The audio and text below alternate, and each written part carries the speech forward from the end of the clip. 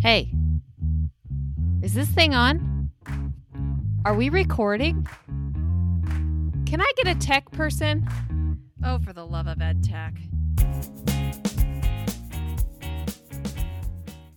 If you're tasked with managing hundreds or thousands of student Chromebooks, you'll want to check out our sponsor, Visor.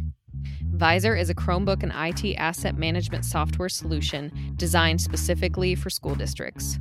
To find out how Visor can help your school manage Chromebooks and get 20% off, go to visor.cloud/loveedtech. That's VIZOR.cloud/loveedtech, or click the link in the show notes.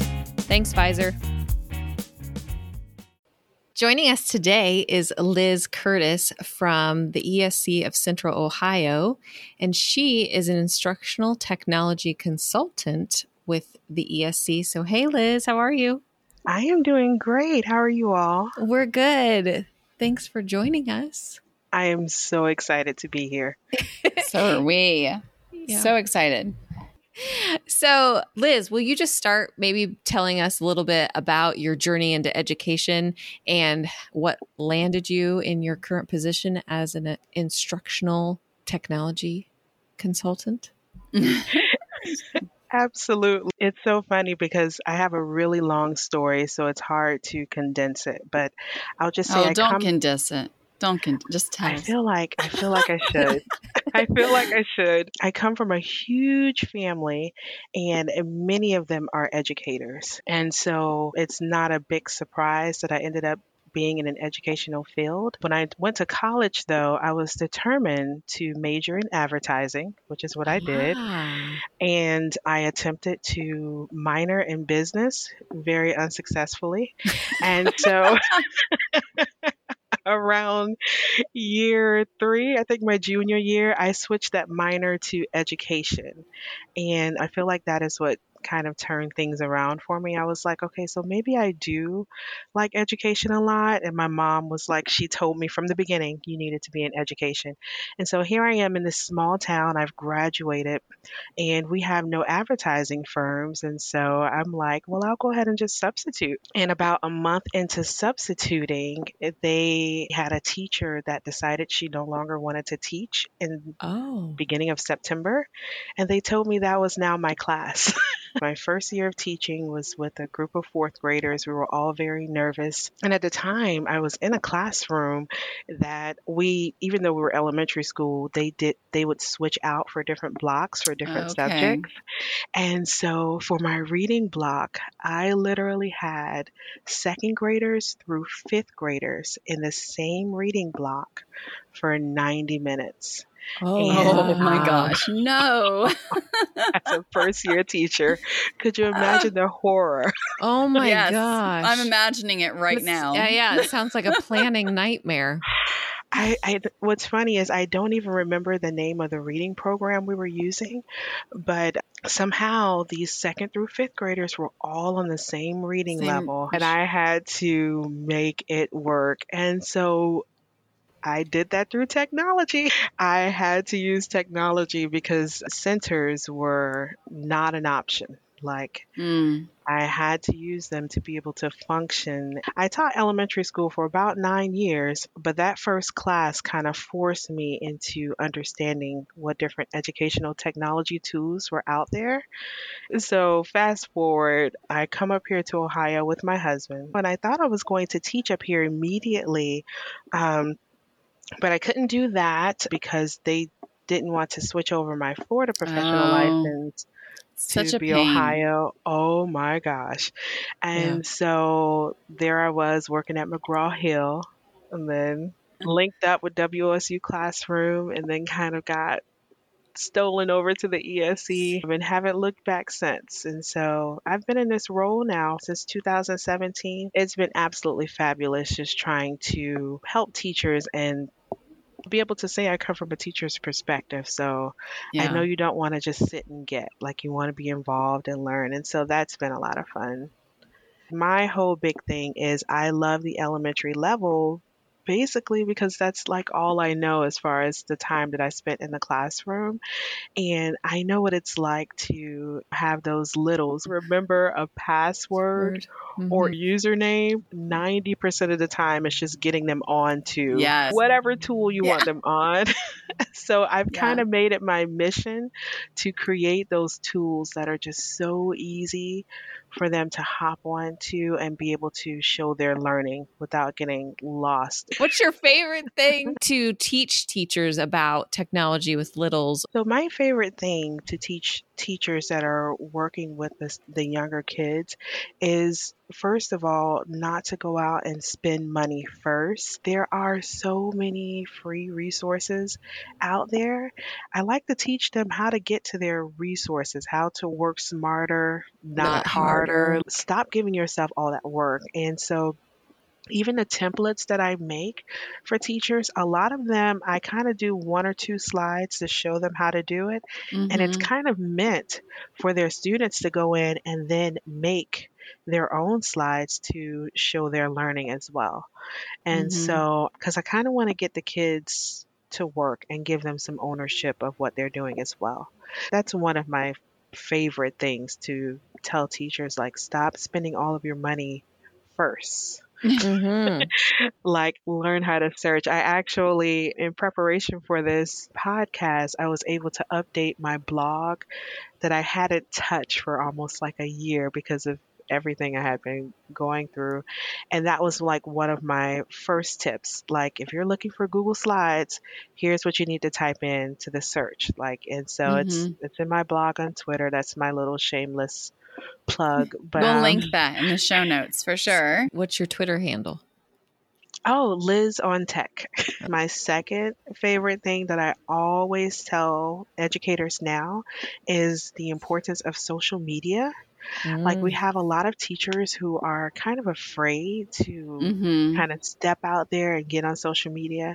And so I always challenge the teachers to find at least one platform. And even if they're joining as like a pretend person, like, it is worth getting on there and just doing some searches for whatever it is you're teaching Yeah. and looking at all the resources that are out there from teachers. Like, literally, Facebook has groups, Yes. Twitter, oh my gosh, has a huge educational group of people, and even TikTok. My nephew, he was like, "You need to join TikTok." And I was like, okay, well, if you download the app and set it up for me, I'll join. And then I've been like hooked Ever ever since. since. Yes. And so the educators that are on there, they're super clever and they're just doing some really smart and fun things. A lot of the teachers that I'm seeing now on TikTok, they're leaving their kids completely out of it. And there's literally like a device of some type that's just in front of them. And you literally only see the teacher and you hear the students. And so you don't necessarily have to be on the TikTok platform to be able to do Yes. TikTok like things. So there True. is Flip. There's Yeah. just regular old recording on a device, your cell phone.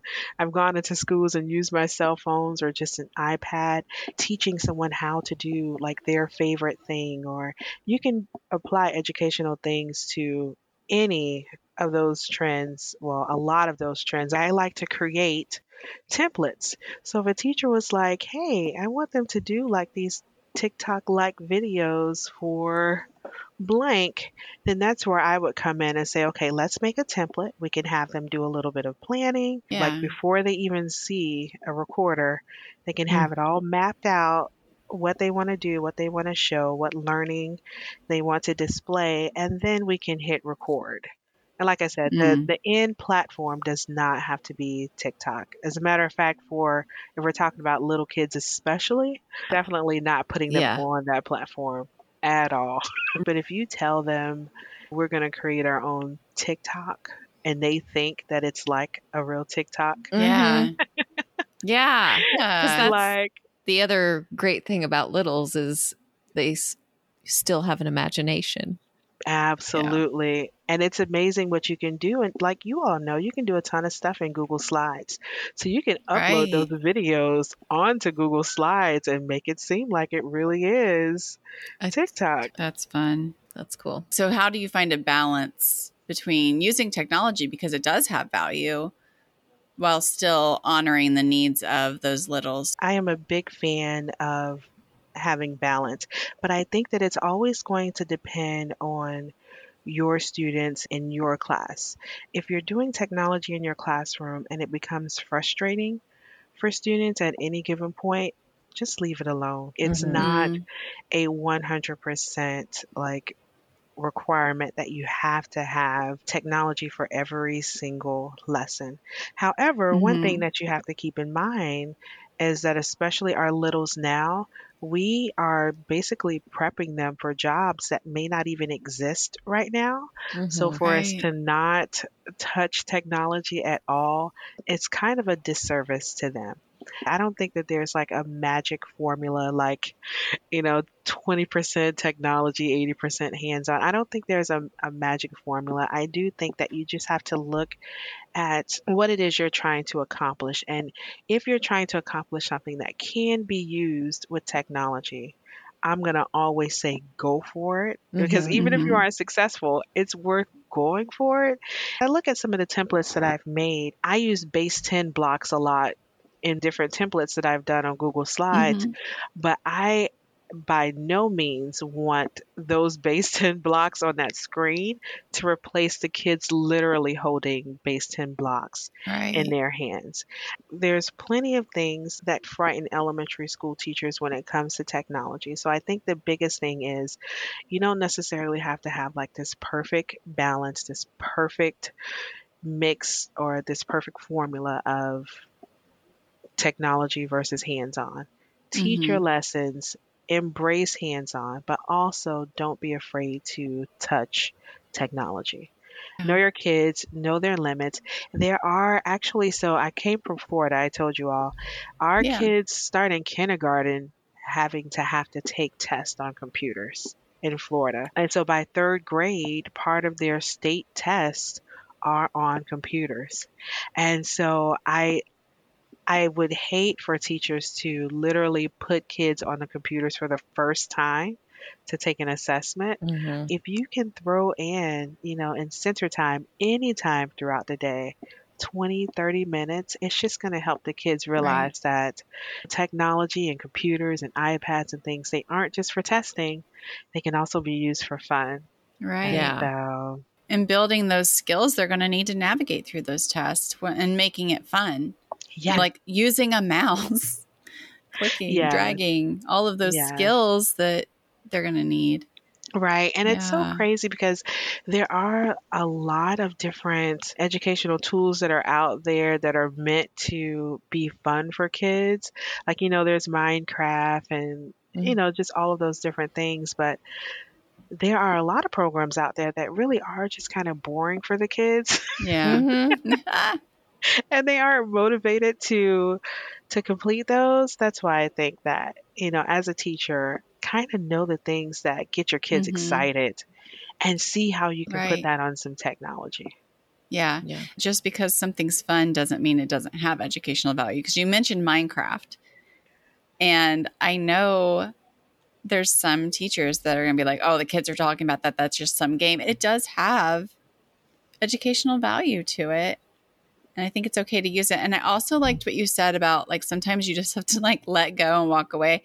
I think it's important that teachers feel like they have permission if something's not working to make that pivot and make a change. It's okay Right. to And walk that's away from something. with our littles, you literally have to take baby steps. Mhm. Yeah. Like you don't start day one with, oh, we want to do some TikTok videos. Pull Right. out your Right. iPads, let's go. Yeah. Right. Like you literally have to take it one step at a time. And so Yeah. even if it's just 10 minutes, like break it up, put it on their level where they can grab it in pieces. And by the time that technology is put in front of them, they're ready to go. Yeah. Yeah. I So like that. that's, yeah. So I Yeah. guess that's where you can get that balance, just making sure you aren't being overwhelming. Because sometimes teachers don't really like to try things that they aren't comfortable with themselves. Mhm. But I think it kind of makes them more human when they're able to stand in front of their class and say, hey, we're all going to learn this together. We're going to try something new. This may happen, but, something else may happen as well that may not be as good, but we're just going to work through it. We're going to get through it. My space is elementary ed. Mhm. And so any type of way that I can make that fun. So like one of the things I really like that I haven't fully embraced yet is Edu protocols. Have you all heard of those? Yes. So Yes.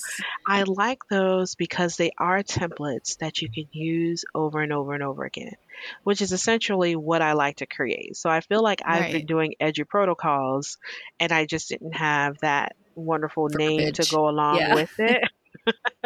So I haven't read the books or anything. I plan to do that soon, but I recommend that to teachers. I like to get teachers working efficiently. I like to be able to hand them templates and then whatever lesson they were doing that day, they can just plug that in to be able to get some reflection of learning that has taken place in their class. Do you have any other tips or tricks you'd like to share with educators when it comes to technology and the incorporation of it? Yeah, sure. So, for anyone that's afraid to just step out there, just know that you can incorporate technology literally into any activity you're doing. So, even our kindergarten teachers, if you are working on writing with your students, you literally can have your students write out their letters, take a picture of their letters, and then upload that picture into Google Keep. And what Google Keep does is it knows how to grab text from images, and that's even handwritten text.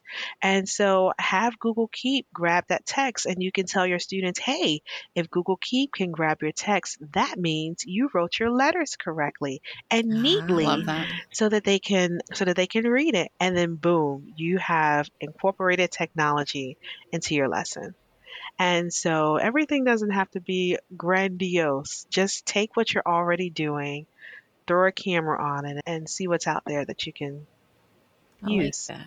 I actually do have a template for that if anyone is interested. Okay. We can link it. I have Yeah. a template for writing letters, and the class that I did it with, some kids had made it through the entire alphabet and they wanted to start writing sentences. Oh, And so cool. it was a little station that this kindergarten class let me experiment with. And yeah, the kids love that station. That's so cool. That's fun. I know. Now I want to try it. Yeah. You're like, how good is my handwriting? Yeah. I know. I'm like, depending on how fast I'm writing, it may not be as legible as. Yeah. As it should be. All right. Well, thank you so much, Liz, for joining us. Yes. You're It's welcome. always great to talk to you. I had a ball. Thank you for joining us. We hope you enjoyed our discussion today.